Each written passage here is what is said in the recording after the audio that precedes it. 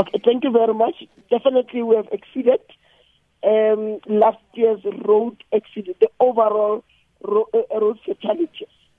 We are above what we were last year when when the minister communicated the statistics of the road fatalities for 2016. Sizakele, is it the same issues again, drunken driving, the issues of speeding that are contributing to this? Definitely it is the same issues, but what is also disturbing now is the increase of pedestrians that are killed on our road. But the issues again is alcohol abuse, as well as using the cell phone whilst you are walking on the street with your headphones on, and instead of looking forward, you're looking down on your cell phone.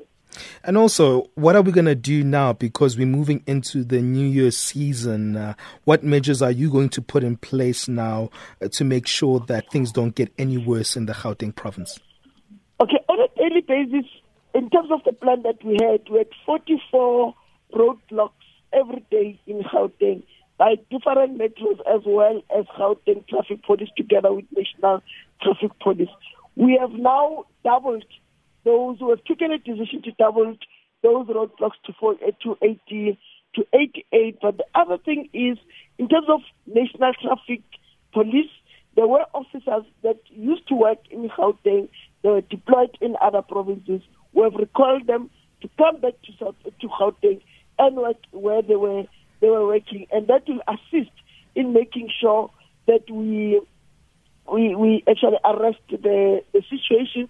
But the other thing that we are also trying to do is actually camp closer to where the accidents are happening. And accidents are happening because people go to places of entertainment, and when they leave those places, they jump into the cars drunk, and then they end up dead. So we are actually going to be in places of entertainment. We're also going to, although we'll leave a high number of people in highways, we're now going closer where people are staying in urban areas, meaning we're trying to arrest the situation or address the problem where the problem is.